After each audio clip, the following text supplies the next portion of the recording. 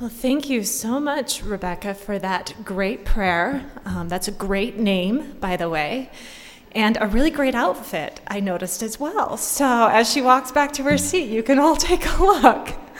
So I really do appreciate that. That was a beautiful prayer. And thank you all for being here. I'm so excited you're here today. I'm excited to be here myself.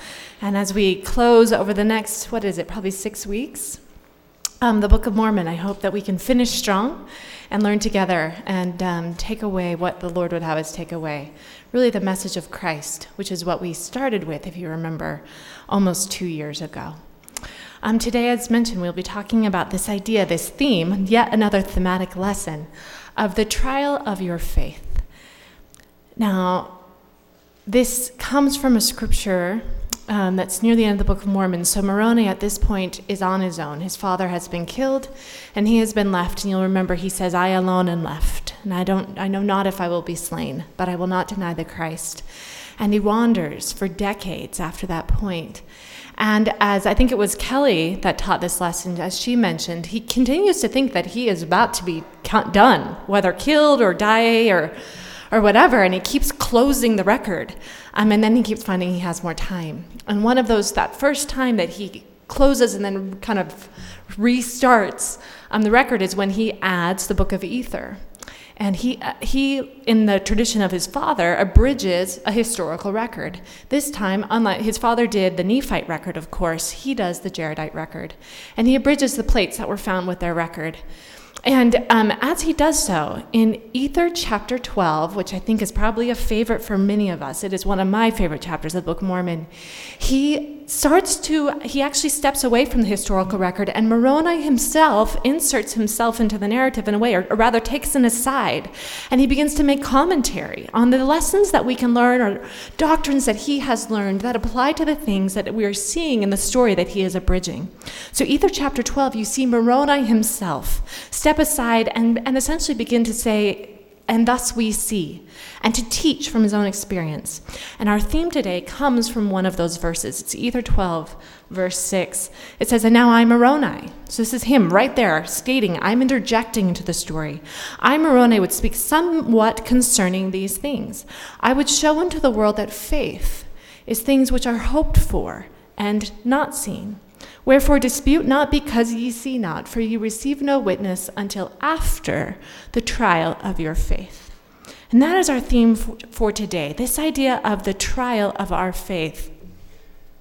When I first assigned myself, because I do the assigning, I don't know why the other sisters let me get away with that, but they do. When I did this assigning, I thought, trial of your faith, and I was really going to focus on trials, because that's positive and happy.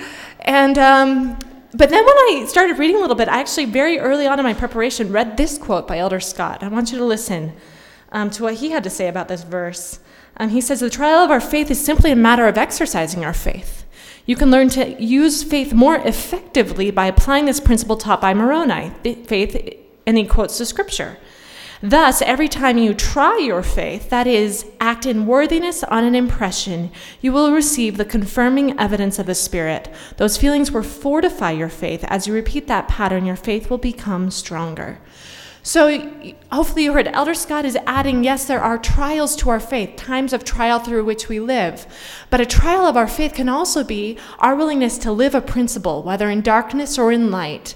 And eventually, as Alma 32 invites us to experiment upon the word, or as in John 7, Jesus invites us to live the doctrine, so that we may know that it is doctrine. That over time as we do that we do come to know and receive the witness that Moroni promises, the witness that comes after either the trial of our faith, which is those difficult times that we endure, or, as Elder Scott puts it, the trial or the tryout of your faith. The proving, the living of your faith. And it is after we experiment and live our faith over a period of time, again, whether in darkness or light, that faith, then we get that witness. So both of those are relevant as we talk about that today. And opened up the door a little bit more in my own preparation and thoughts. So we are not going to simply talk about trials, although they will come up, obviously, because those are a great evidence of trials of our faith. But I want you to have all of them open in your mind today. Now, this is one of those thematic lessons, which means like all lessons, but even worse, there's way more material than we can possibly cover in an hour, even if I speak as quickly as I possibly know how. And because every other week that I've actually tried to say everything that I prepared, it failed miserably. Because I couldn't, there was no possible way. Today I have tried to cut it back to 3 main topics or 3 main principles on this subject of trial of your faith. But please know, sisters, that there are dozens more stories, scriptures, principles that you can pull out of the Book of Mormon. This is not an exhaustive study of this theme today. I picked 3. I hope you will find more. I hope all of us will live more. But I picked 3 for today. And we'll even see if we get through those. Number 1, faith precedes the miracle. You're probably familiar with a book with writings by President Kimball by this title. Faith precedes the miracle. And we see this, Ether 12, if you're still there. I didn't turn there yet. Ether chapter 12 gives a list of examples. Ether chapter 12 and Hebrews chapter 11, by the way, are really similar in many ways. But you see here that Moroni, who is still giving his interjection, his discourse, he says that it is because of faith that miracles happen. And then he gives a list of, this is right, starting in verse 7, right after the verse that we read. He gives a list of all of the miracles happen, and he keeps emphasizing that they happen because of faith. Because of the faith. So you see in verse 7, there was faith by faith that Christ showed himself unto our fathers. Wherefore it must needs be that some had faith in him, for he showed not himself unto the world. So he showed himself unto them because they had faith. And it goes on, by the faith was the law of Moses given. Verse 12, for if there be no faith among the children of men, God can do no miracle upon them. Verse 13, the faith of Alma and Amulek caused the prison to tumble to the earth. The faith of Nephi and Lehi wrought a change upon the Lamanites. It was the faith of Ammon that wrought, and his brethren that wrought such a great miracle upon the Lamanites. And the faith and the miracles wrought by them were wrought by their faith, both those who were before and those who were after Christ. By faith, the 3 apostles obtained a promise they should not taste of death.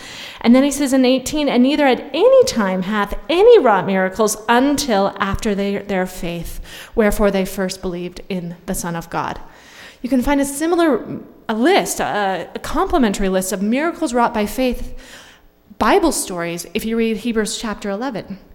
So if miracles are dependent upon faith, if faith precedes the miracle, as President Kimball taught, then the first question we should ask is then, well, what is faith? Alma 32, verse 21.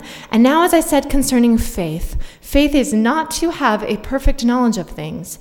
Therefore, if ye have faith, ye hope for things which are not seen, which are true.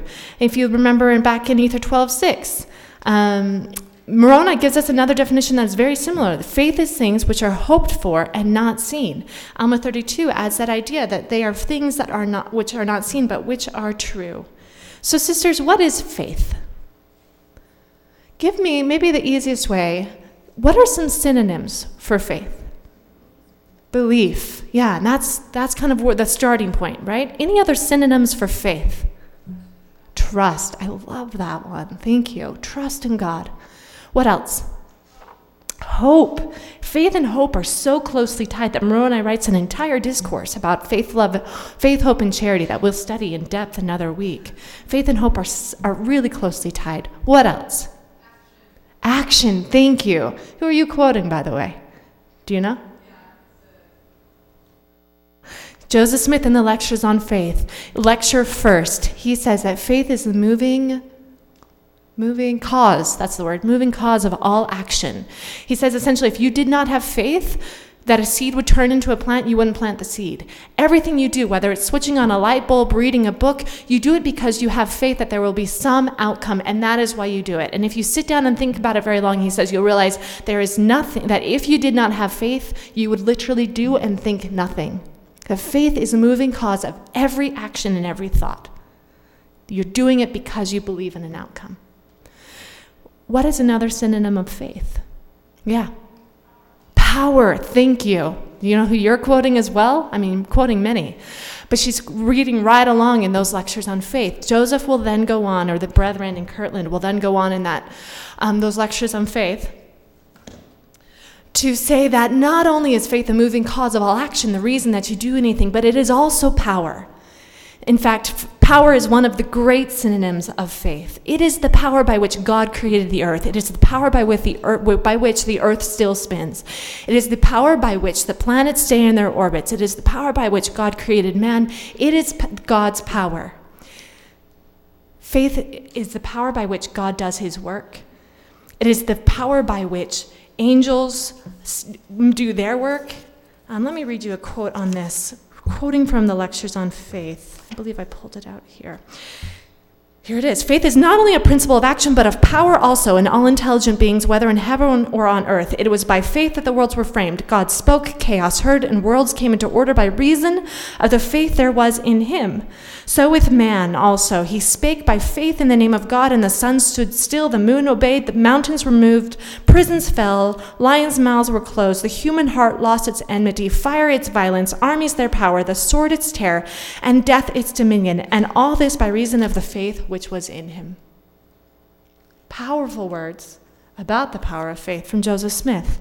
So here we see that faith is belief, trust in God, hope, the moving cause of all action, and the power by which God and men do work. And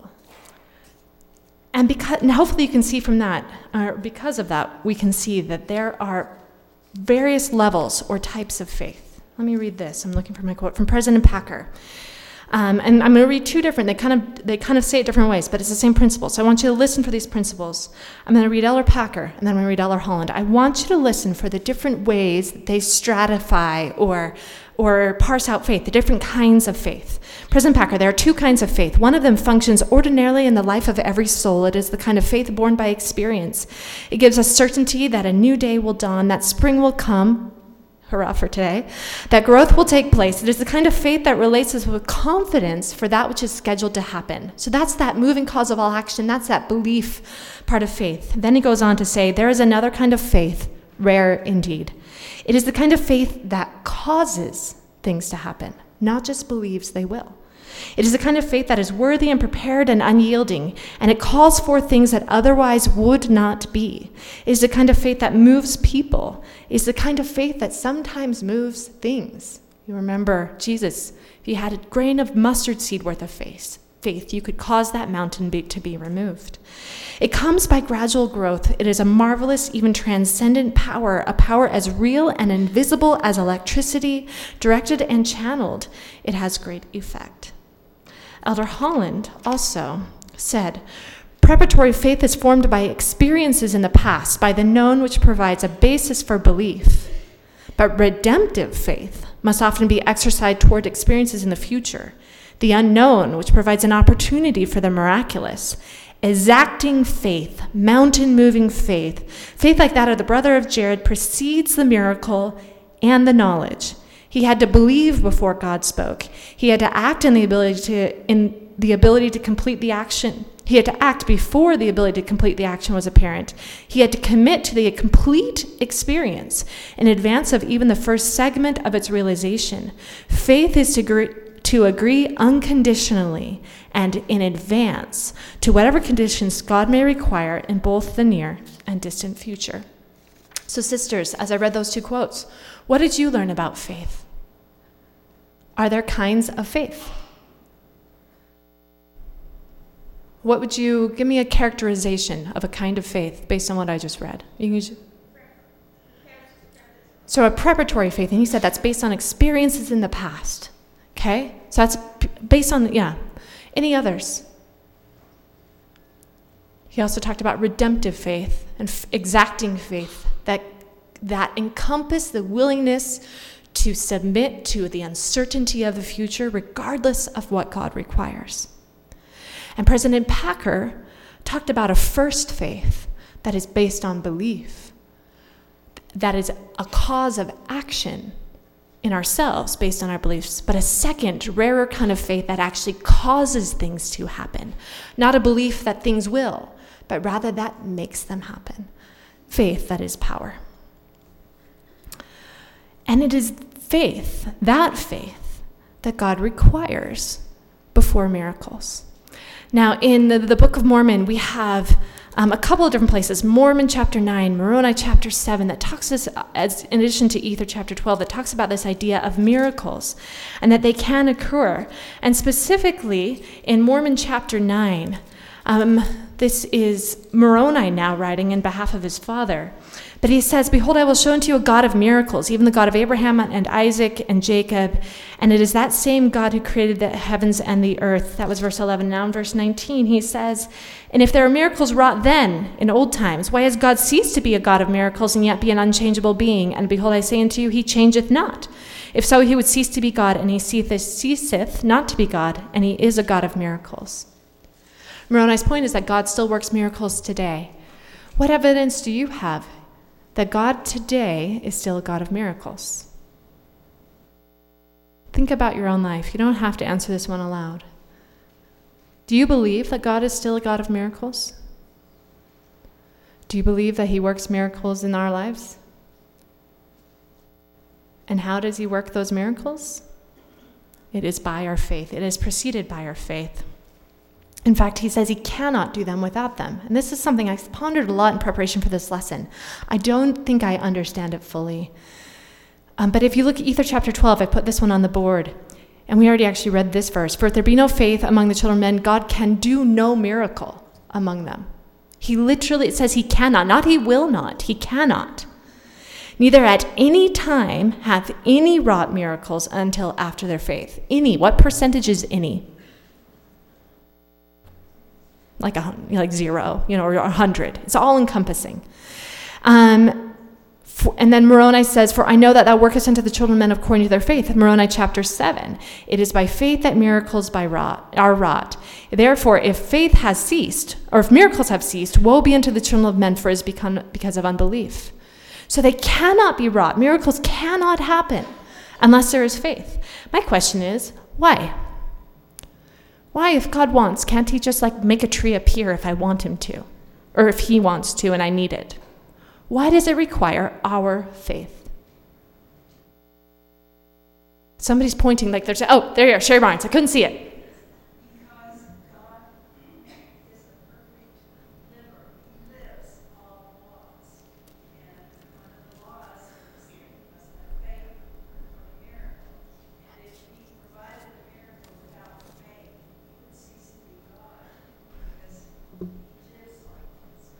Okay, so Sherry is saying that faith being conditioned, or miracles being conditioned upon faith, is a law, and that God has to obey all law in order to be God.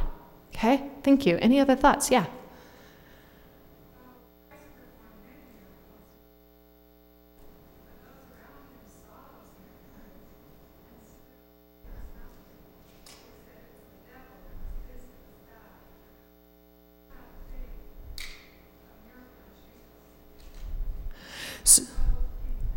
Right. So, and so that's an interesting thought, is that even if you don't have faith and you wouldn't believe regardless, then even if God did a miracle, it would not seem miraculous to you. And that's interesting. So that kind of takes you into the thought of what constitutes a miracle. It's that, if a tree falls in the wood and no one hears it, did it still fall? If Christ does a miracle and you don't recognize it as such as such, is it still a miracle? And yet there's still something. I'm glad you brought up the New Testament examples, because once again, in those examples, often he says, "Thy faith has made thee whole." Do you have faith to be healed? He always is preconditioning miracles upon faith. I just wondered if, because everybody has miracles, so maybe that tells us that everybody does have a lot of faith in them. Yeah. Yeah.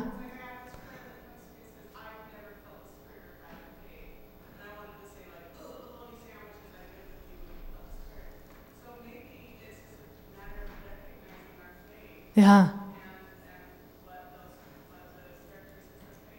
Sure.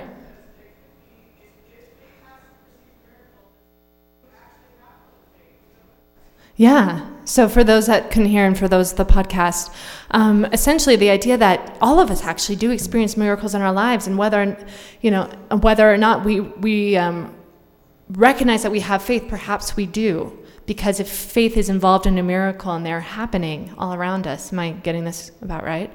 Then perhaps there is a modicum of faith that we don't fully recognize. One more comment, and we'll move on. Tara. Mm-hmm.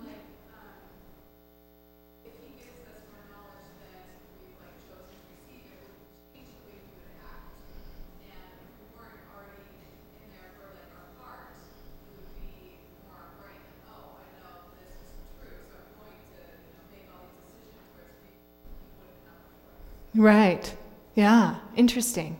It's interesting to ask the questions, and I always wish in this setting, which is tough both with the size of the room, the time, and then the podcast that we're always aware of, it's always, we'd love to have more discussion like this. So I appreciate all your comments, because you had thoughts that I hadn't had.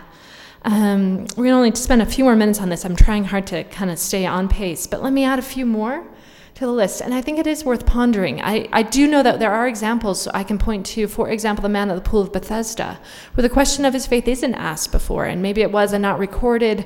It goes back to what was said about, sometimes we have faith and we don't realize it. And so I'm not saying, and then there is this idea that God can do no miracle among them unless there is faith. So there is something to that, and like I said, I don't understand it fully, so this is more exploratory than anything. But let me add some thoughts I had, and then please don't hold me to anything in the past 10 minutes or the coming 5, because again, it's something that I'm exploring. But this verse, like I said, intrigued me this week, and it really made me think: what is that relationship between our faith and the miracle, and why does it precede the miracle, our faith? So a couple, and we talked about one of these before, but I am determined to show this clip. Let me show this, and then I'll. I'm never gonna make a difference. Me neither. I'm a royal ant and I can't even fly yet. I'm too little. Oh, being little's not such a bad thing. Yes, it is. No, it's not. It's two. Is not. It's two. Is not. It's Is two. not. Is not. It's Is not. two. Is not. Oh, a seed. I need a seed.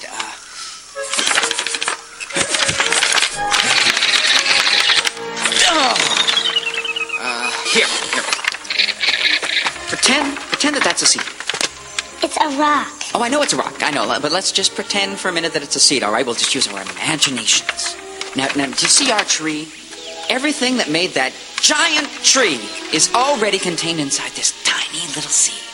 All it needs is some time, a little bit of sunshine and rain, and voila! This rock will be a tree. Seed to tree. You've got to work with me here, all right? Okay. Now, you might not feel like you can do much now, but that's just because, well, you're not a tree yet.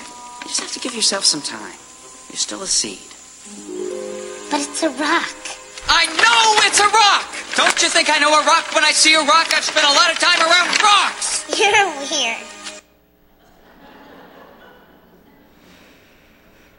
So I love that clip from A Bug's Life. But that was something that came to mind when one of the things I thought about was this idea of an eye of faith. We've talked about it before. That phrase is actually seen in Alma chapter 32, where it does talk about, ironically, planting a seed.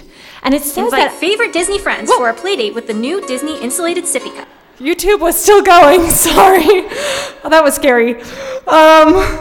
So in Alma chapter 32, it's ironically, because of the clip, talking about planting a seed. And it says that even after you plant the seed, you'll remember that you have to exercise faith and diligence and patience in nourishing the word that it may take root. And that you have to look forward to the fruit, having that patience, waiting for the tree to bring forth fruit unto you.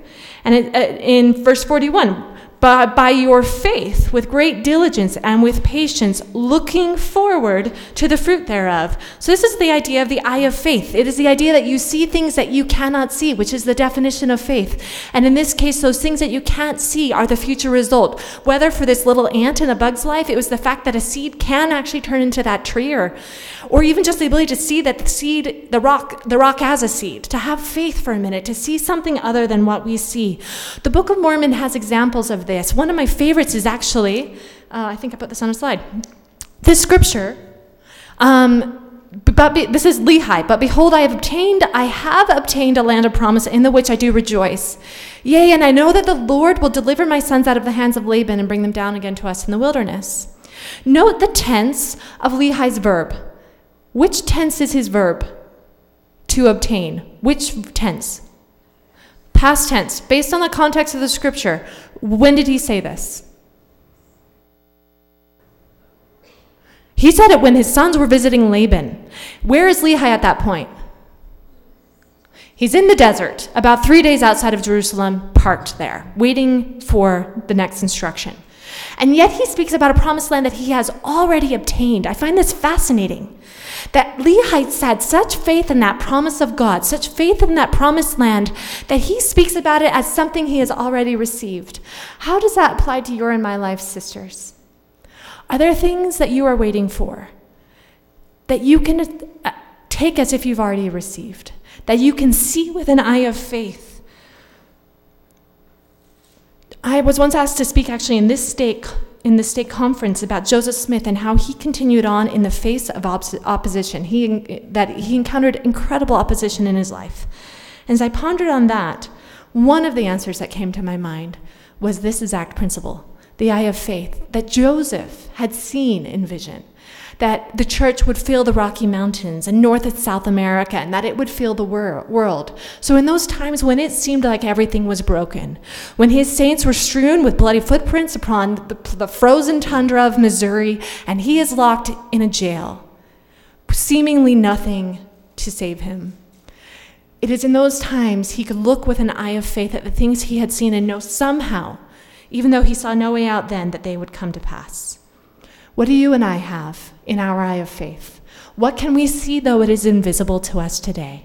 And how does that vision, whether of a future mortal outcome or of a future heavenly outcome, which is the one vision I know we can all share, the eye of faith we can all have, how does that affect your hard times when it seems with the mortal eye that nothing is going right and it never can be right again? Eye of faith. Quickly, because of, again, of time, that's another one I came to, this idea of why does faith precede the miracle? Eye of faith is we have to see it before we can have it. See it in our eye of faith, our spiritual eyes. Number 2 is we must act. So if you have a seed, for example, my dad once said that he thought one of the greatest examples of faith in the world is planting a seed. It's essentially a rock from the clip, and you put it in the ground, and you hope something's going to happen. You just, But if you think about it, there is an action that is required on our part. We actually have to plant that seed in the ground. I'm not going to show this clip. I reviewed it and thought maybe it was a little too much for this class. But Indiana Jones and the Leap of Faith. There's a little part in there where his dad's suffering. I thought, maybe a little much. But if you can think back on that scene, it's the idea that you have to take that first step. You have to be willing to take the step. And if you always stand right on the edge of that ledge and you never take a step forward, God can't work a miracle. It's interesting what sticks out in our minds. When I was in college back 50 years ago, that's just not true. I'm not 50 years old. There was this one line, this one person said this one random sacrament talk in this one random word, one random day. And she said this, and it stuck with me ever since. She said, when you do things on faith, you allow the ability for miracles to happen. But if you aren't willing to pick up your leg and step, if you aren't willing to actually take the action and plant the seed, how is God going to work the miracle? You have to open the door for the miracle, and the door for that miracle is faith. 1 Nephi chapter 4, speaking of this same section of the Book of Mormon, is a beautiful example of that. When Nephi, after trying his ways, all the ways he could think of, and I think very admirably, but having it not work to get the plates, what does he say in chapter 4, verse 13? Sorry, wrong verse, verse 6. Chapter 4, 1 Nephi 4, 6. He says, and I was led by the Spirit, not knowing beforehand the things which I should do. And then this great word, nevertheless, I went forth. When Nephi started walking into the city, he did not know that Laban was drunk. He did not know that that anything would work. He didn't have a plan. He just went forth, having tried everything he knew beforehand. So sometimes we have to take a step into the water before they begin to part. A friend once asked all of her friends on her birthday to send her a picture of what they thought faith looked like. This is the picture I picked. This is the darkened woods with light ahead. But in the present, you have to take a few steps in the darkness. This might remind you of a famous quote by President Packer from a talk called Candle of the Lord, where he says, faith to be faith requires that we do not know everything. I'm paraphrasing for time. But it requires that we take a step or two into the darkness only to find the way lit before us. And when we do that, when we give God the ability, oh my goodness, sorry about that really loud thing. Give God the opportunity for miracles to happen, then they can. Examples from the Book of Mormon. Mosiah trusted his sons to go on a mission to the Lamanites. And what happened when he took that step of faith? The conversion of an entire people. Lehi leaving Jerusalem. And what resulted? They were saved from destruction. The Jaredites praying to God. The result? They were saved from confounding of languages. Lehi waiting in the desert was saved. Nephi and Laban, we already talked about that, resulted in getting the brass plates. The brother of Jared and 16 stones resulted in the miracle of light. 2,000 stripling wearers resulted in a miracle of being saved from death because of their faith. The saints in 3rd Nephi saw greater miracles than Jews because of their faith, and on and on and on. As you have the faith to follow, whether it's Eliahona or the Lord, and take a step into the darkness, the way is lit. And not only that, but since it is not the controlled path, it is not the one that you already know and you can see every step, it gives God the opportunity to take us to greater places, to our bountifuls, to our promised lands, just like he did for the people of the Book of Mormon. We don't have time for the next past points, but I'm just going to breeze through them so you can think through them. One is proving. Another reason that faith precedes the miracle, and this ties to some of the answers that you were giving. The idea that God is here, he says, and I will prove them herewith, if they will do all things which the Lord their God hath commanded them to do. That's Abraham 3:25, paraphrased. So it's not just that, part of that necessity of our faith is our learning, is our being proven, is our coming to know him. But it's not just that he will prove us. It's not just that he wants us to prove or be proven or be taught. It's that he'll prove us when things are hard.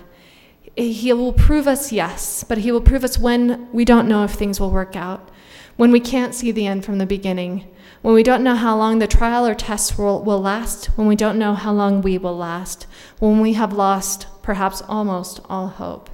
That is when he will prove us. I've thought about that word. It says that faith is the evidence or the substance, assurance of things hoped for, the evidence of things not seen. One of the Greek translations for that word that's found in the Hebrews is proof. I've thought about what is that proof that God is looking for. Is it the proof that he gives us that that there are these things ahead? Or is it perhaps the proof that we give him? The evidence that we will act even when we can't see. That proving of our faith. Mosiah 22 and 24, those chapters are great evidence of that, of people being proved, of having to bear burdens to prove their faith. I'm going to skip the last one for time. It goes back to that idea of power, that takes actually power on both sides. That faith that changes things has to come from us as well as from God. But now we're going to move on to number 2. So principle 1 was that faith precedes the miracle. Principle 2, I have named things that are true. Now, and I've subtitled it, How Long Will You Wait? This is the part of the lesson, sisters, where we get real personal. Because as I mentioned, I'm the one who assigns the lessons. And this scripture, Alma 32:21, has been something that for me has been very much a part of my struggle and my reality and my wonderings. Again, faith is not to have a perfect knowledge of things. Wherefore, if you have faith, you hope for things which are not seen, which are true. Those last 3 words have spent a lot of time in my mind. I have wondered, how do I know what things are true? When blessings don't come, how do I know what's true? How do I know what to see with my eye of faith? How do I know what to count on?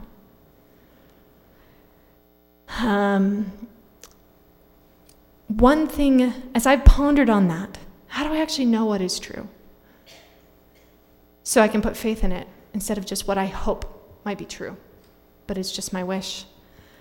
And as I ponder on that, I've come up with not a lot of answers, but one. And it is this, pulling again from the Book of Mormon, the promises of God.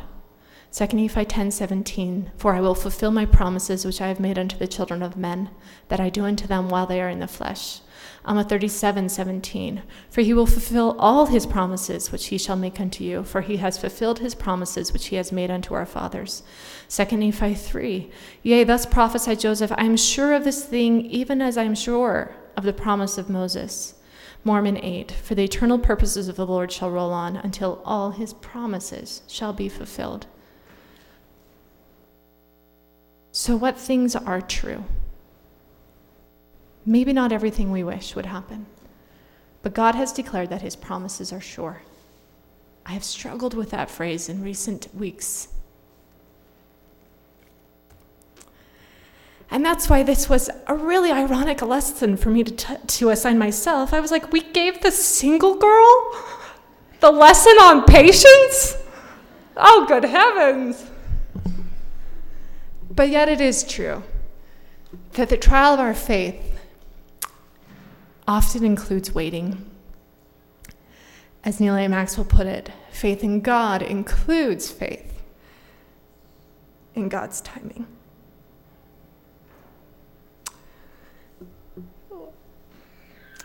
So, whether the promises are specific or general, we do not know their timing. The timing can be unknown, and that waiting is part of our faith. I was talking to a friend that just showed up, actually. We were talking recently about a story from the Book of Mormon, because I told her the only thing we could talk about if we were going to see each other was the Book of Mormon and trial of faith. And we were talking about the Jaredites. I've thought about them. That when they got in those barges, those 8 barges, with those little 16 glowing stones, and set off into the waters, we do not know if they knew how long they would be there. We don't know if they thought that the promised land they'd crossed other waters, and we can only presume those were shorter crossings. So when they got into those barges, they didn't know if this was another 10-day stint, or a 2-day stint, or a 2-week stint. And on day 200, as they've been tossed under the waters for the umpteenth time, they still don't know if it's coming tomorrow or in another 100 days. And if they had guessed either, they would have been wrong. It would have been even longer. Remember, it's well over 300 days that they arrive in the promised land. And on the day before, or perhaps 3 before, as long as they're out of sight of land, they still don't know it's coming. How would that have felt? When would you have given up? When would you have thought we must have understood wrong? I can't do this a single day more. I cannot sit in this darkness another day. When would you have given up? But the promises of God were sure, and they arrived in the promised land. Why are we sometimes made to wait for God's promises to be fulfilled? Why is waiting a part of the trial of our faith? You'll remember in Moses chapter 5, and also if you watch in the temple, that it is after many days of Adam and Eve having been cast out of the garden and sacrificing according to God's command, it is after many days, it says, that an angel of the Lord appears unto them and says, why dost thou offer sacrifice unto the Lord? And they say, we know not. And then he teaches them. But you see these repeated periods of many days when Adam and Eve, who represent us, are required to be righteous in the dark, to not understand fully, or to just hold on to hope. This is something the scriptures calls the process of time. Process of time. What does that phrase mean to you? Just think about it. And why is the process of time necessary? We've been talking a lot about seeds today, so we might as well continue with that. It's the idea that things just don't pop into existence. That all good things take time. And that processes are more important than events. Let me say that again. Processes, in general, are more important than events. There's a great apocryphal story. I cannot find a source. Apocryphal story of J. Golden Kimball, known as the Swearing Apostle.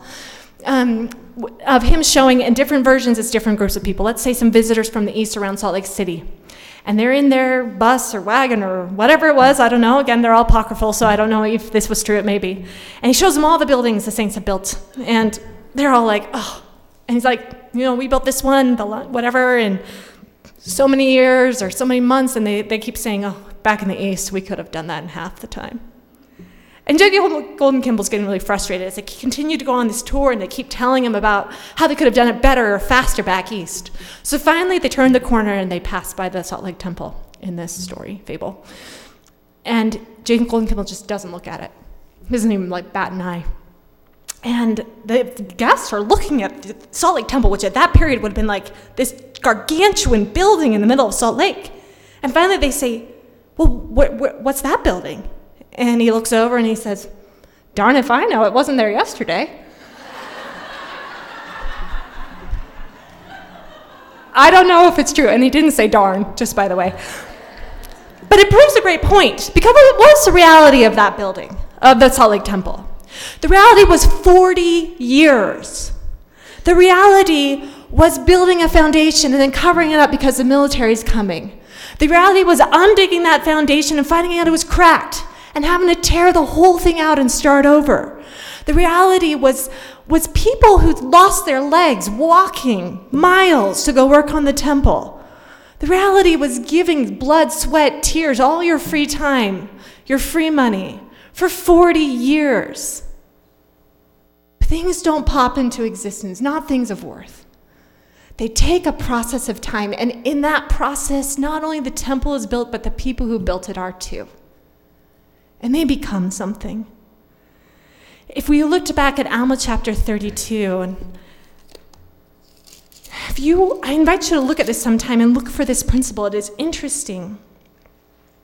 If you read about, the seed that is planted, I invite you to look at the number of times that from verse 27 on, that it references some idea of waiting or of patience or of long-suffering, or of having to be diligent, presumably over time, because that's the only way you can be diligent. And you will see this idea over and over, that faith is tied to waiting. And sometimes, like the Jaredites, waiting without knowing. I brought this plant.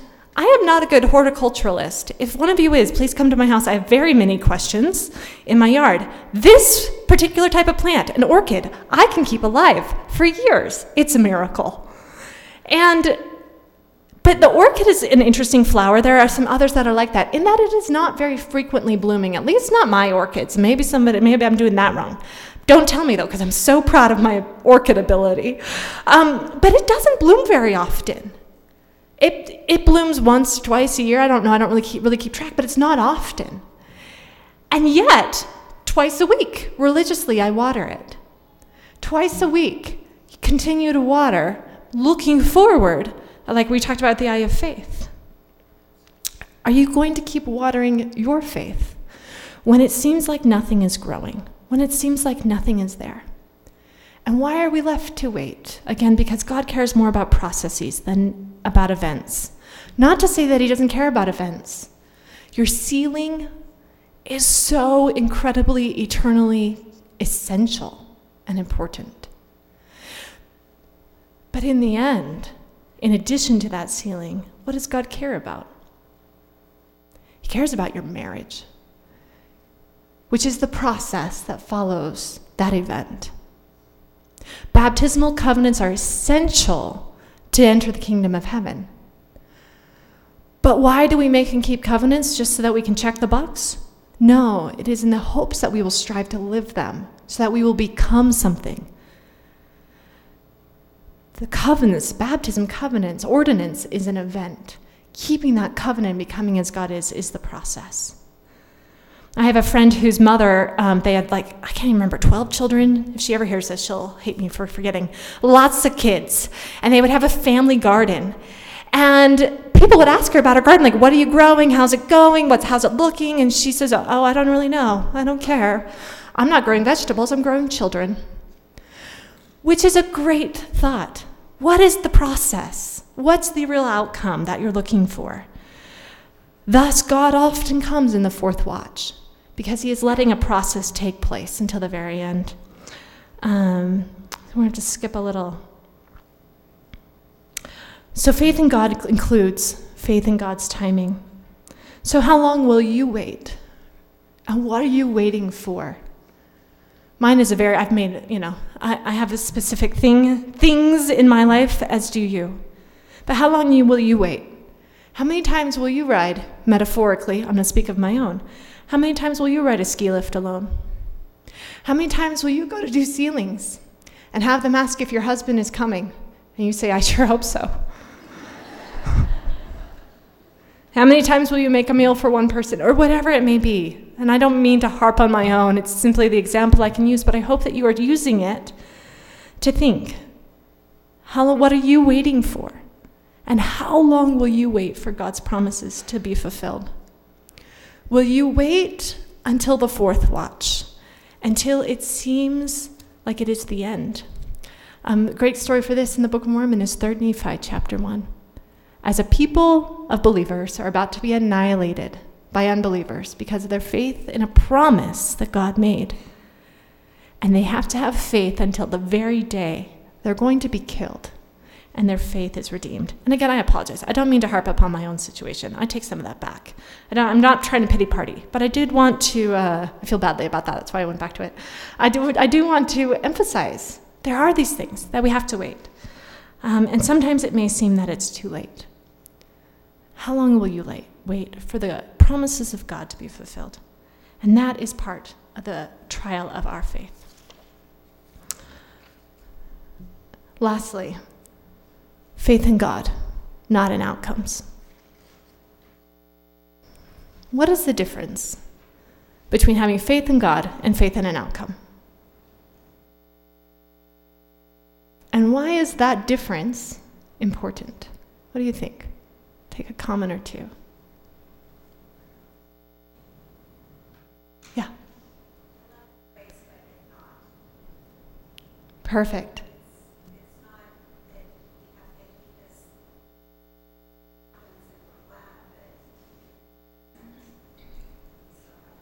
Perfect. But if not, we have faith even if it doesn't happen. Great. Any other comments? Yeah.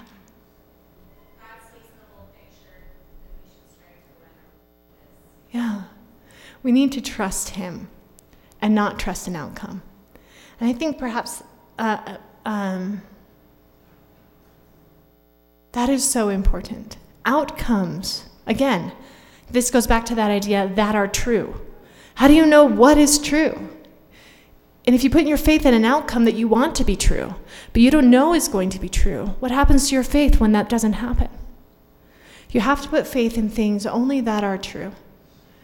And that is why our fourth article of faith says that it is faith in Jesus Christ, because he is truth.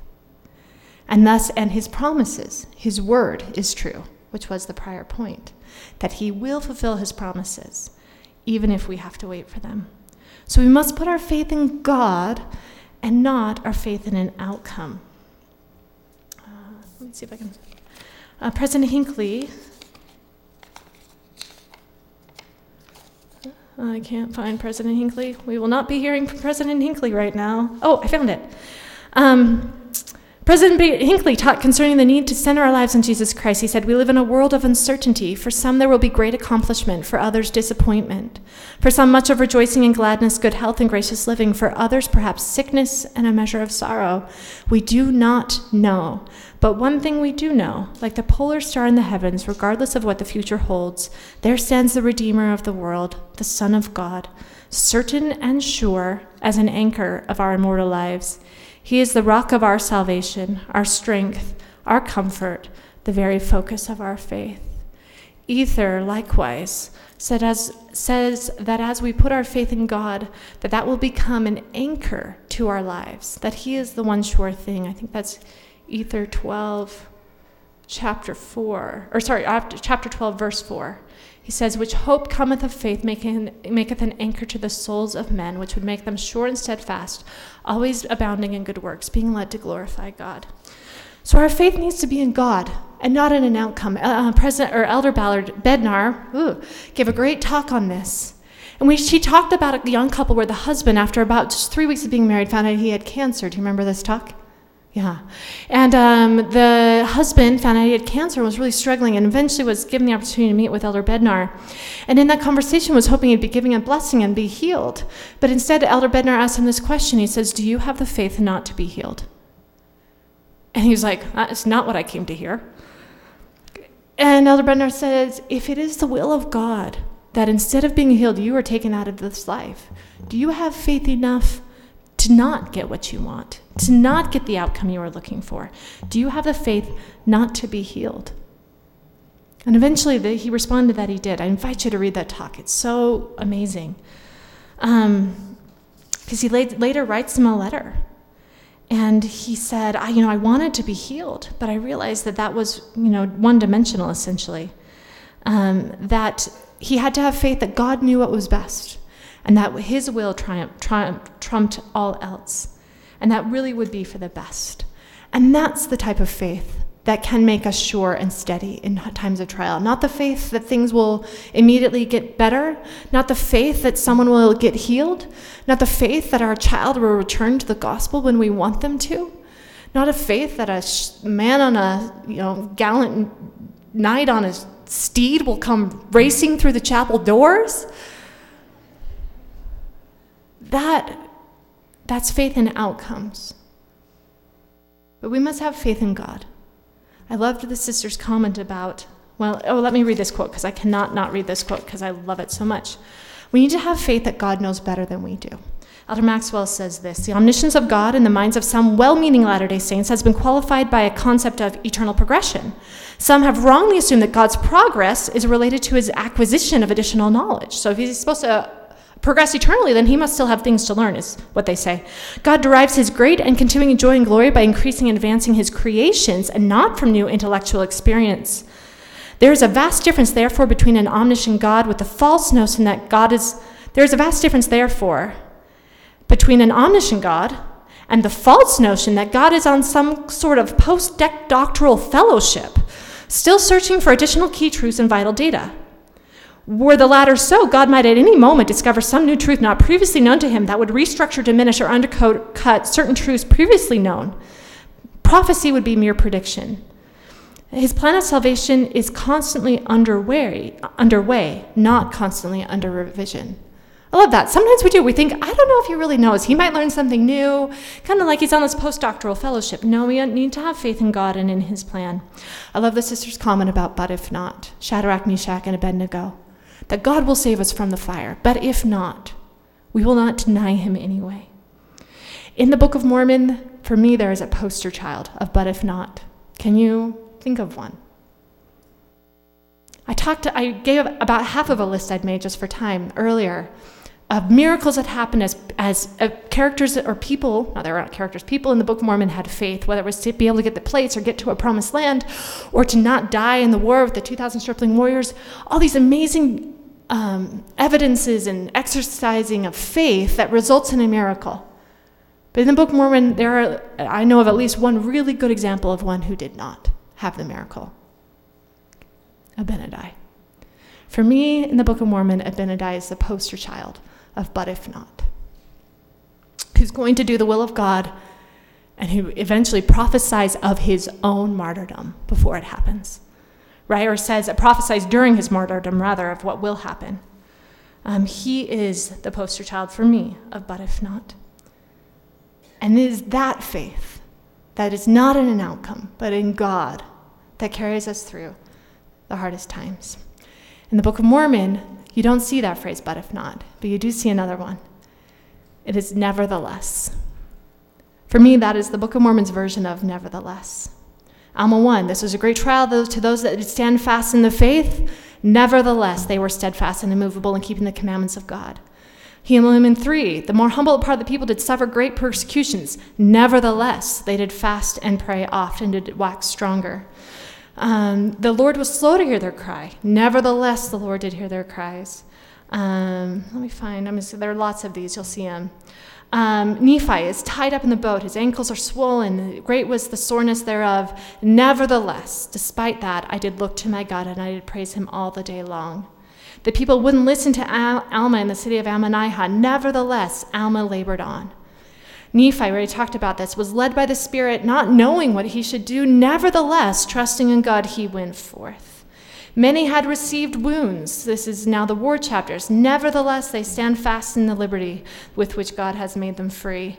Nephi's psalm, when I desire to rejoice, my heart groaneth because of my sins. Nevertheless, I know in whom I had trusted. Alma 46, the 2,000 stripling warriors, now they had never fought, yet they did not fear death, and did think more upon the liberty of fathers than they did upon their own lives. So, sisters, for you, what is your nevertheless? What is the thing where the outcome may not come? My husband may not get well from his sickness. Nevertheless, I will be faithful to God. My son may leave the faith and not come back in this life, or at least for some period. Nevertheless, I will stay with my God. Take a second. What is your nevertheless? God has promised me, whatever it may be, fill in the blank. And it hasn't come. Nevertheless, will you stay strong? Will you wait for the promises of God? And will you stand by him?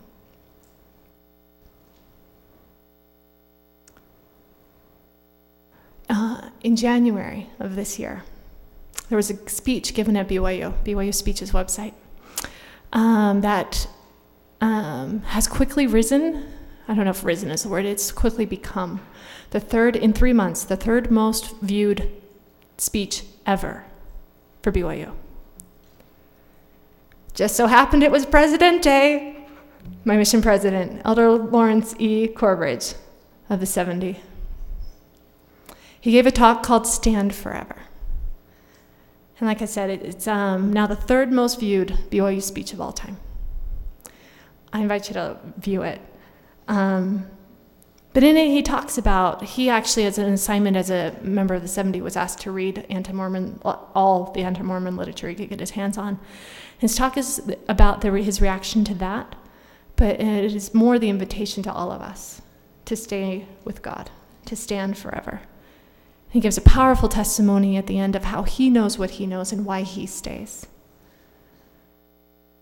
All of us will have times where our faith is tried, where we don't know what the outcome will be, or we don't know when it will come.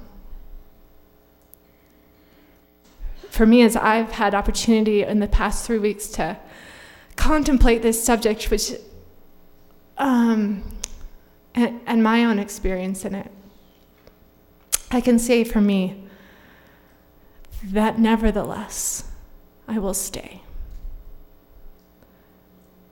That every week when we take the sacrament, that's what we tell God. I'm still here. I'm staying. No matter what the outcome, I will stay. I will stand forever. I have stayed. You have stayed. It has been a trial of faith for all of us.